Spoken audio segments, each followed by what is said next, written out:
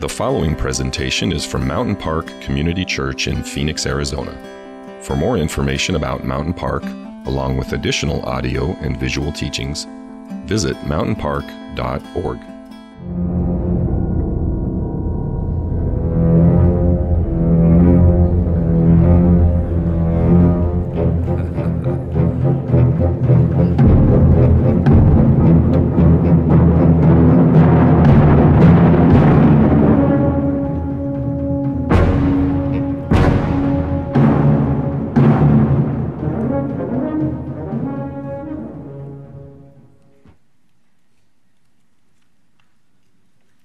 That's scary. That is scary.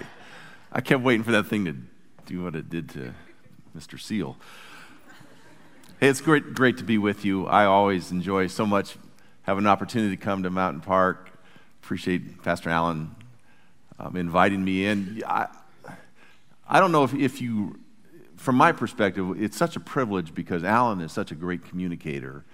And to be able to have him let me up here, it means a lot to me. I don't know if you know this, but in June, last part of June, we had this big international convention of the Church of God out of Anderson, Indiana. And thousands of people joined together to worship. And they invited your pastor to speak. And he just knocked it out of the park. I mean, he just blew it away all the way, grand slam, out completely. And I was so proud of him, so proud of you as a church. And Alan's here, that's why I'm saying nice things. Otherwise, I usually make fun of him. But you have a great pastor. I just want you to appreciate that. So there's a man named Jonah who is a prophet. And he heard a word from the Lord, which is good for a prophet to do. And it had instruction, and it had mission, and it had a message. Go to Nineveh. Speak the good news of God. Tell those folks to repent. And I will bring them all to me, God basically says. And this wonderful prophet, who has a book in the Bible named after him, holy man of God, great believer in God, says, no. I'm not doing that. In fact, not only am I not doing that, I'm going the exact opposite way. So instead of going to Nineveh, which was hundreds of miles east, he heads out west to Joppa, gets on a boat, and goes off the other side of the Mediterranean Sea to the ends of the earth to get away. So it'd be like if God came to you and said, I want you to go to Texas, and I've got a message and a mission for you to do. And you not only said no, but you went to San Diego, got in a boat, and headed to Honolulu. That's what we're talking about. I'm out of here. Forget it. No way. Now, before you get kind of judgmental on poor Jonah, Nineveh, the location of Nineveh today is Mosul, Iraq. So these are the great-great-great-great-grandparents of ISIS and the Taliban. And the nut has not fallen far from the tree. I mean, these were mean, vicious people back then. And Jonah says, I'm not real sure I want them saved. I'm not sure I want these guys in heaven acting up like that. Forget them. Just think if God said to you, well, you go by yourself to Mosul, and I'd like you just to sit with these folks and say, hey, straighten up. And if you would just become Christian, we'd be okay. Now go do. I'm with you. I'm heading to Honolulu on that one. I'm not sure I can feel God calling me to do that, but he's on his way. Well, God gets concerned that he's not going where he wants him to go, and I love this. The Bible says he hurls a storm at him. Hurls a storm, and this ship starts getting rocked back and forth on the high seas and winds and lightning and thunder. It's monsoon season on the ocean. And the ship is about to go down. There's a bunch of sailors, pagan sailors, who are rowing away, trying to get to the other side, and they can't do anything. And they're not even godly men, but they're praying to gods they don't even know. And they're trying to figure out what's going on. Jonah's sleeping down in the basement. Not because he's so peaceful, I think he's seasick. I think he's tired of wrestling with God. I think he's exhausted. I think he's passed out. And he's just down there, and they're going, hey, let's cast some lots and figure out what the problem is. The lots keep landing on Jonah. Jonah's the problem. Jonah, get up here. Jonah, who are you? Well, I'm a Hebrew prophet. God said to go there. I'm going the opposite way. Well, why'd you do that for? Well, I'm running. I'm running from God. But I tell you what, I see you throwing all this cargo off the ship to try to keep it from sinking. I'm the main cargo here. You throw me off, it's going to appease God. Everything's going to be good. We can't do that to you. Yeah, you have to. Save yourself. So overboard they throw him, and the sea gets calm immediately. Now, Jonah's a desert dweller, and he probably sinks like a rock. And on the way down, the Bible says God appointed a great fish. We don't know if it's a shark, probably more like a whale or a sea monster, whatever that might look like, and swallows him. And for 3 days and 3 nights, he is in the belly of this fish. Now, let me just kind of address the shark in the room. Some of you are going, that's a great story, but you don't really believe that, do you, Don? And yeah, I do. And I'll tell you why. Because I can't explain it for the life of me. I don't know if God created that big of a fish. I don't know if there's one that lurks around. Probably in your pool, there's one like that, so be careful. But I don't understand it at all. All I know this is Jesus refers to it in the Gospels. And he talks about Jonah being in the belly of a whale for 3 days and 3 nights. So he will go 3 days into the belly of the earth and resurrect again to new life. So here's where I land on it. If Jesus believes it, I'm going to believe it. I don't know anything else to do than that. But if he's wrong or if he's lying, you guys deal with him later on that one. But I'm just staying with what he says on that one. So I don't understand how. All I wonder is, what do you do when you're in the belly of a fish for 3 days and 3 nights? Well, I want to just spend some time in the second chapter of Jonah, one that we often just kind of breeze right through, but it has a very interesting prayer by Jonah. So out of the New American Standard Bible, and it's up on the screen for you, chapter 2, verse 1 of Jonah says this: Then Jonah prayed to the Lord his God from the stomach of the fish, and he said, I called out of my distress to the Lord, and he answered me. I cried for help from the depths of Sheol, which is the Hebrew term for the grave, or even referred to sometimes as hell.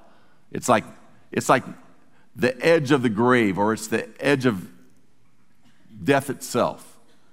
I cried out from the depth of Sheol, and you heard my voice. For you had cast me into the deep, into the heart of the seas, and the current engulfed me. All your breakers and billows passed over me. And so I said, I've been expelled from your sight. Nevertheless, I will look again toward your holy temple. Anytime it mentions holy temple in the Old Testament, it's dealing basically with the presence of God. I'll look again to you, God. I'll look again to the presence of God. Water encompassed me to the point of death. The great deep engulfed me. Seaweeds were wrapped around my head. I descended to the roots of the mountains. The earth with its bars was around me forever. I felt like I was in prison. I'm chained in these bars. But you have brought me up from life, up from the pit, O Lord my God. While I was fainting away, I remembered the Lord, and my prayer came to you into your holy temple. While I was fainting away, I remembered you. I prayed to you. What do you do when you're in the belly of a fish for 3 days? Jonah prayed. I don't know where you land on this whole thing with the fish. I would just say this. If you're in the belly of a fish for 3 days, that's a big deal. That's a big deal. Can you imagine being in the belly of a fish? for 3 days? Any of you germ phobes? You know, you're not even sure about the person seated next to you. You hope they don't touch you or touch the armrest. You've got your hand wash with you, and you've been working on it ever since the offering plate came by. You know, you don't even want to touch a fish. And now you're in the belly of one, freaking out. Any of you afraid of the dark? Can you imagine how dark it is?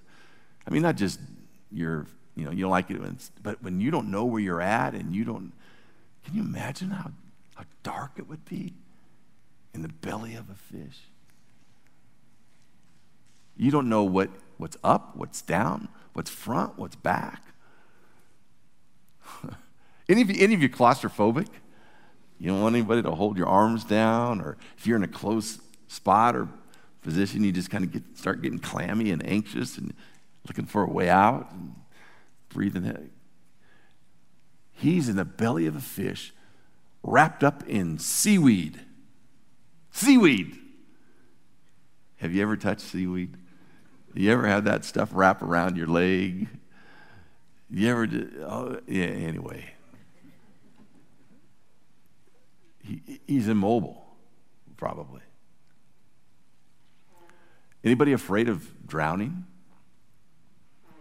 One of the greatest fears that humankind has is that of drowning. This is a desert dweller. They probably didn't have a lot of pools like we do in our desert, so you probably didn't have a lot of swimming capabilities. And how deep are you? And what's it like then? Yeah, I imagine he's got a couple of ideas in his mind. One, I got to get out of this fish. I don't know how to get out of it. I don't know where. I don't know which way to go to get out of it. I don't know front, back, top, bottom.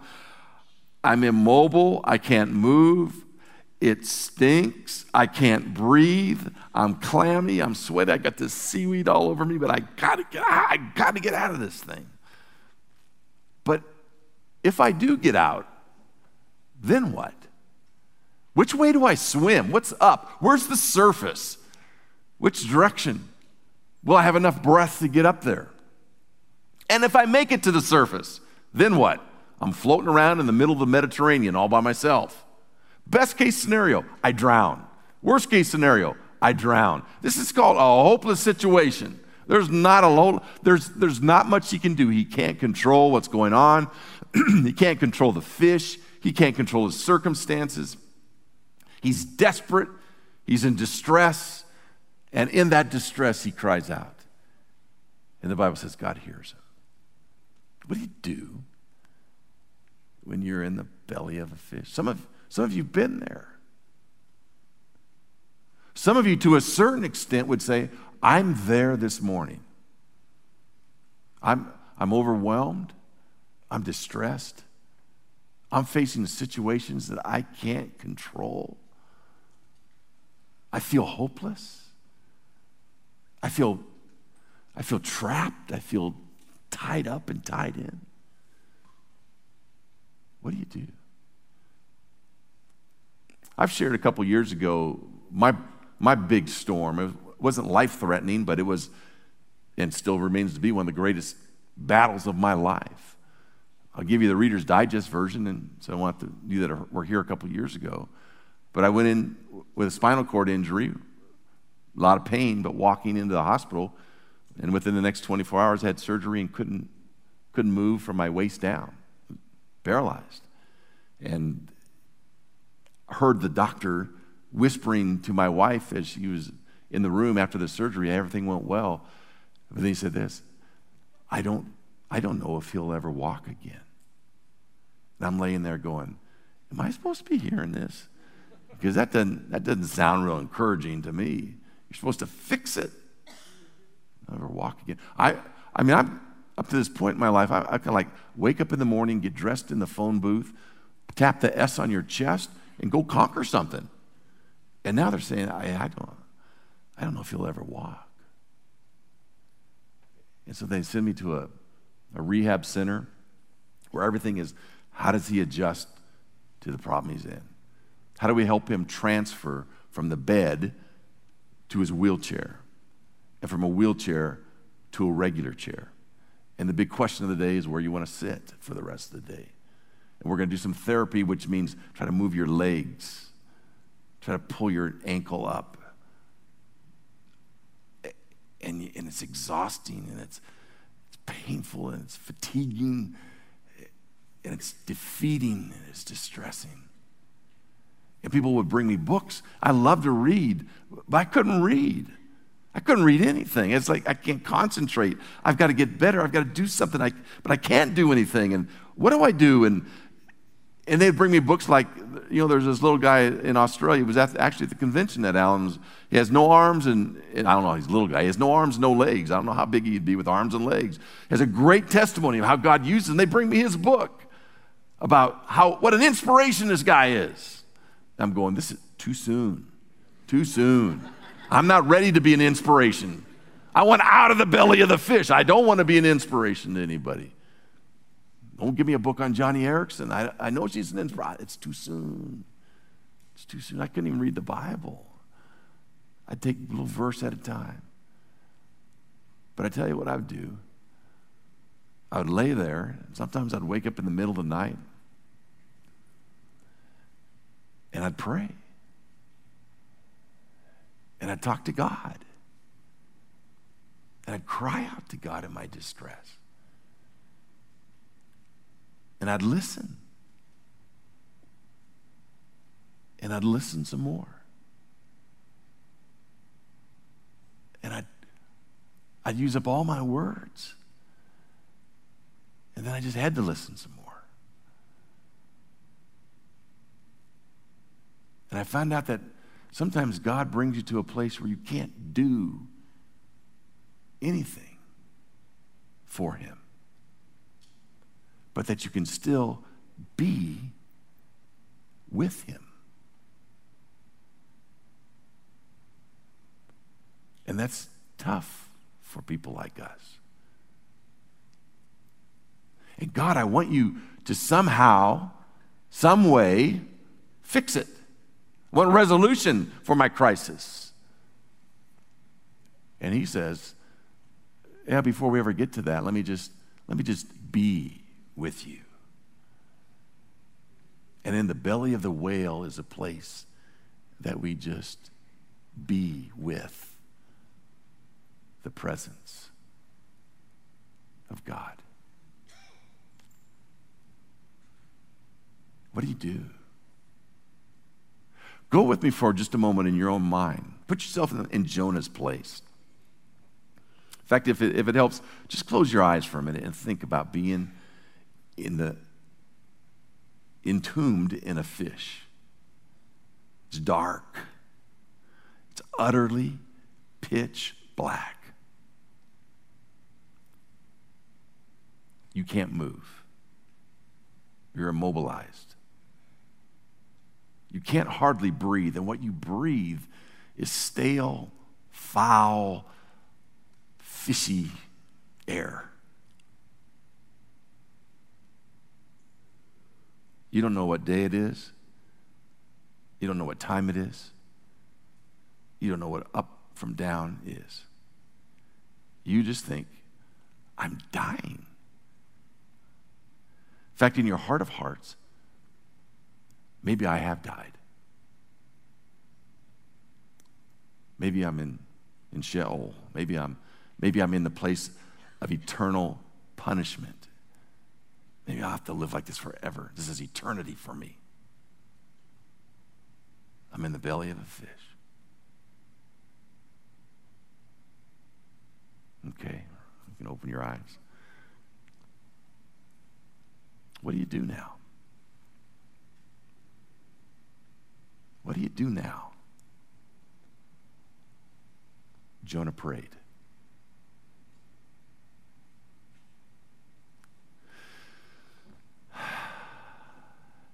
Here's the way most of us pray. Here's the way I prayed most of my life, especially as a younger Christian. Prayer was something I'd wake up and do every day, and it was a to-do list for God. That was my prayer. Here's what I'm going to do, God. Now here's what I'd like you to do. Please try to get most of it done by today. If not, we'll We'll pick up on it tomorrow, but I'll add a few things. Here's your job description, God. And what I couldn't believe is he didn't do it.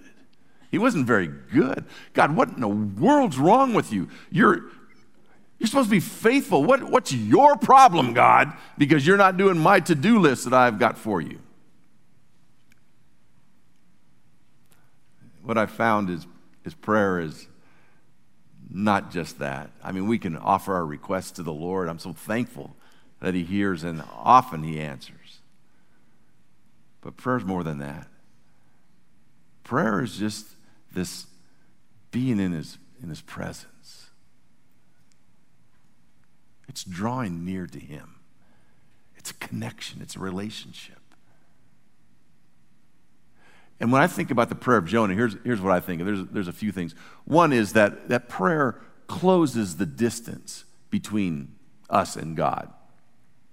That there's a separation, especially if you're going through a crisis, if you're going through suffering and you're at something that you cannot deal with and it's out of your control, more than likely you feel abandoned.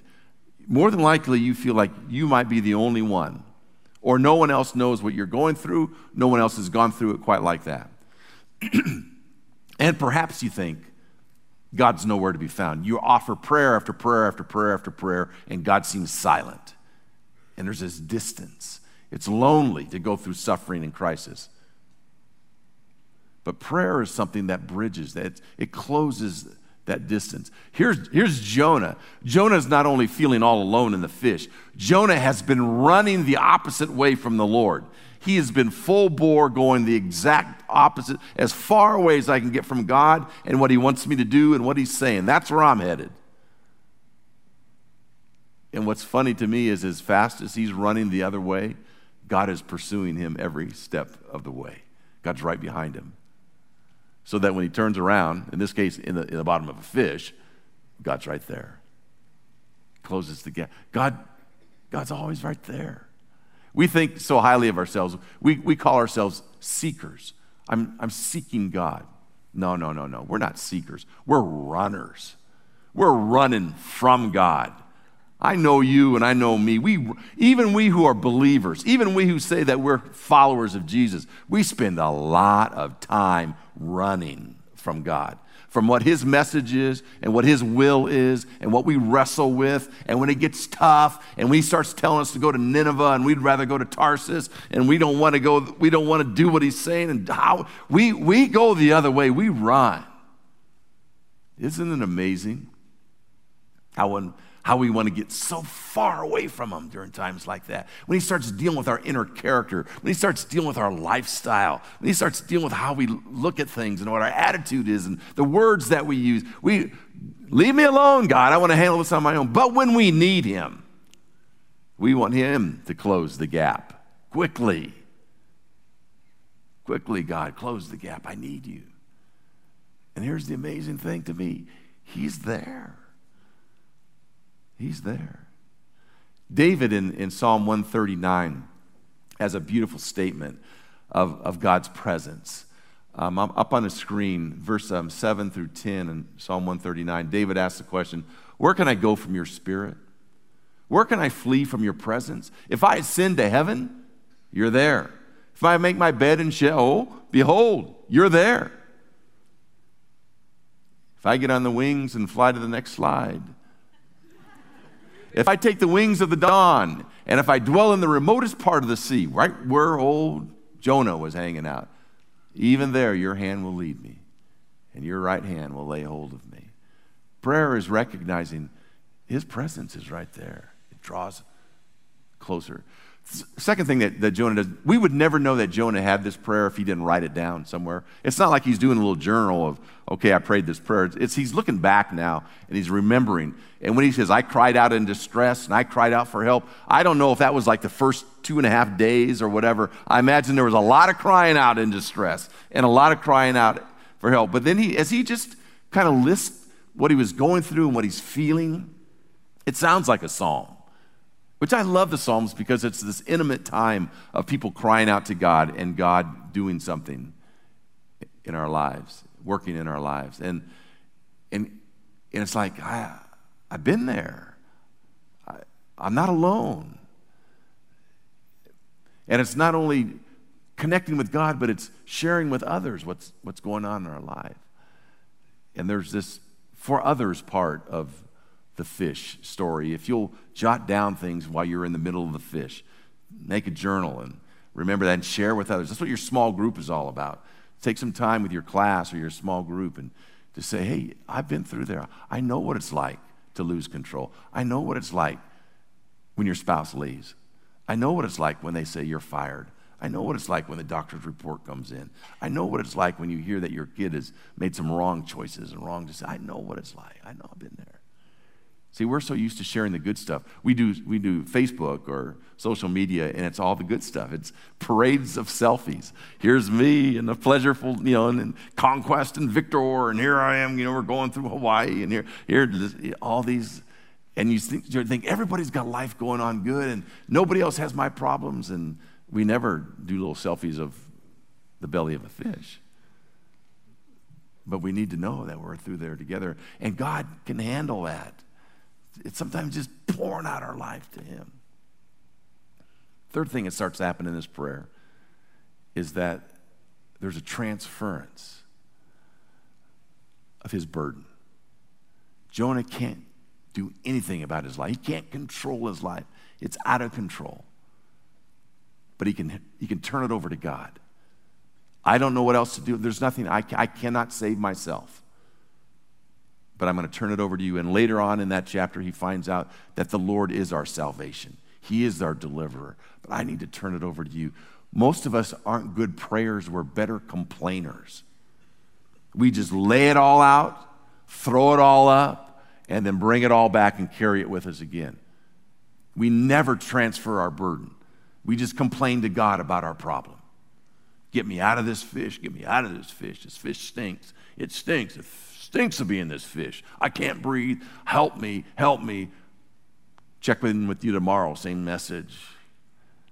And prayer is this transferring. It's delivering. It's giving him the burden. And as you throw that on him, then Jonah is able to start having this heart change that starts to go on. So that no longer is he running from God, he's running to God. He's seeking God, the presence of God. He's dwelling in the holy presence of God. And he starts to call him Lord. And he starts to recognize that this prayer is going to change him. It's not going to change God. It's going to change him. And this fish moment is a stake in his life that he changes and turns. He's no longer the same. If you spend some time in the belly of the fish and you come out of the belly of the fish and you're the same person, you wasted the experience.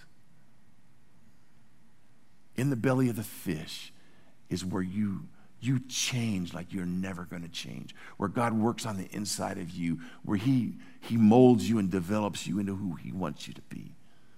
So instead of a running prophet, you come out with an obedient prophet who says, I'll tell you when I surrendered. Day 2 in the belly of the fish, that's when I surrendered. And then he just basks in the presence. How much longer he did, I don't know, when he did all that work, but after it was all done, while still in the fish, he's just enjoying the presence of God. He's recognizing the presence of God. I want you to hear this for a moment. Your greatest fear is not what you think it is. What you fear most is not what you should fear most. What you should fear most is being separated from the presence of God. The presence of God makes all the difference. The situation you're in, you may not be able to fix it.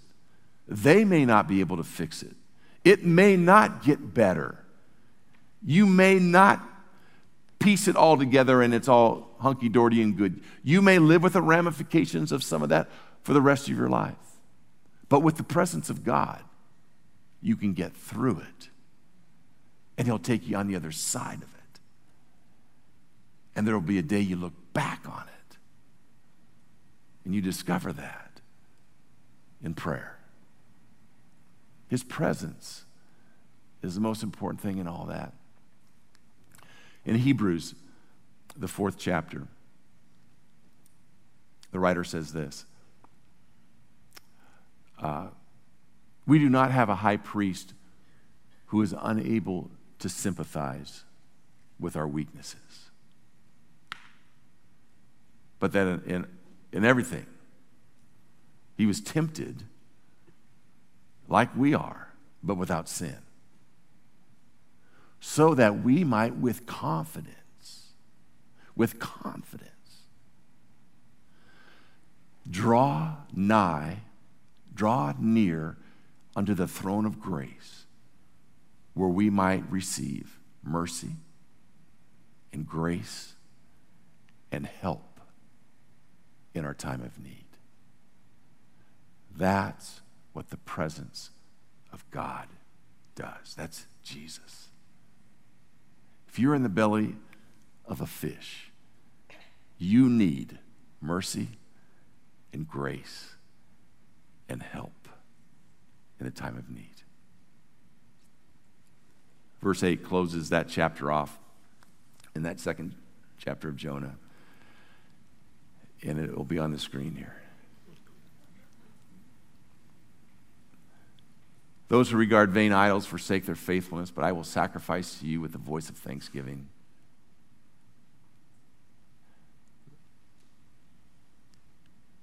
That which I have vowed, I will pay. Salvation is from the Lord. And the Lord commanded the fish, and it vomited Jonah up into dry land. His heart changed. He said, I'm no longer an idol worshiper. I'm sacrificing. I'm giving. I'm living.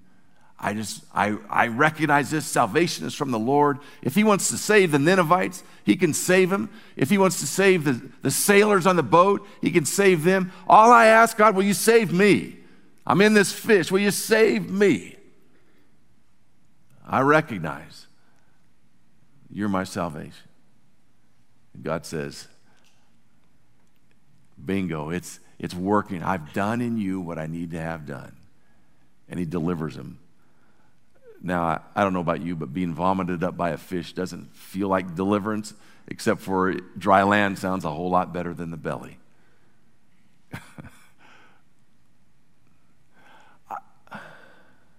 I wonder, what does it take for God to take you from being an idolater to a worshiper who sacrifices, who thanks, and who pays his vows?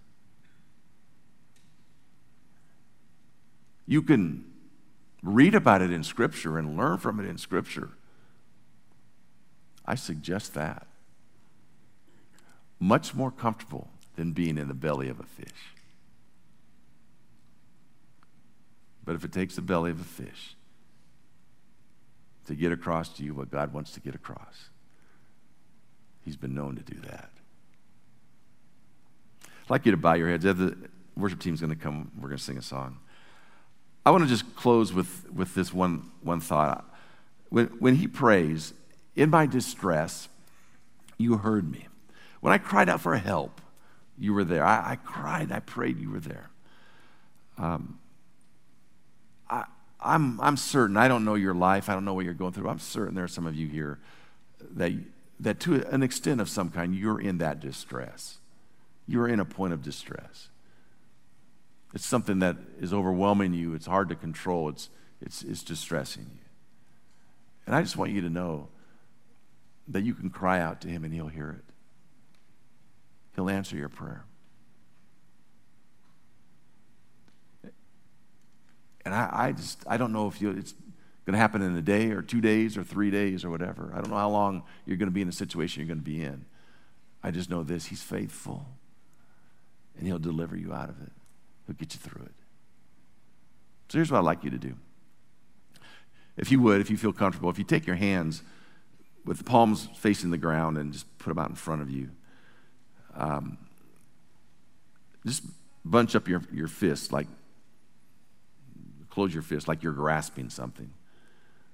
And in your hands are those things. It's your stress, it's your distress, It's your pain. It's your crisis. It's the belly of the fish that you're dealing with. And what I'd love for you to do today is just to transfer that over to God. That you would just let go of it and give it to God so you don't carry it home with you. So as you feel comfortable, if you just open your hands up and let your palms release what it is that has got you tied up in bondage. Just give it to God. And then take your palms and turn them over where the palms are up toward heaven. And if you'd receive from God what he has to give you. Receive his deliverance. Receive his salvation. Receive his hope. Receive a change of heart. That you will now have ears for his message, for his word, for his will, for his mission. What you have me to do, God, I'll do. Take me from the fish, put me on dry land, and use me to do your will. In Jesus' name.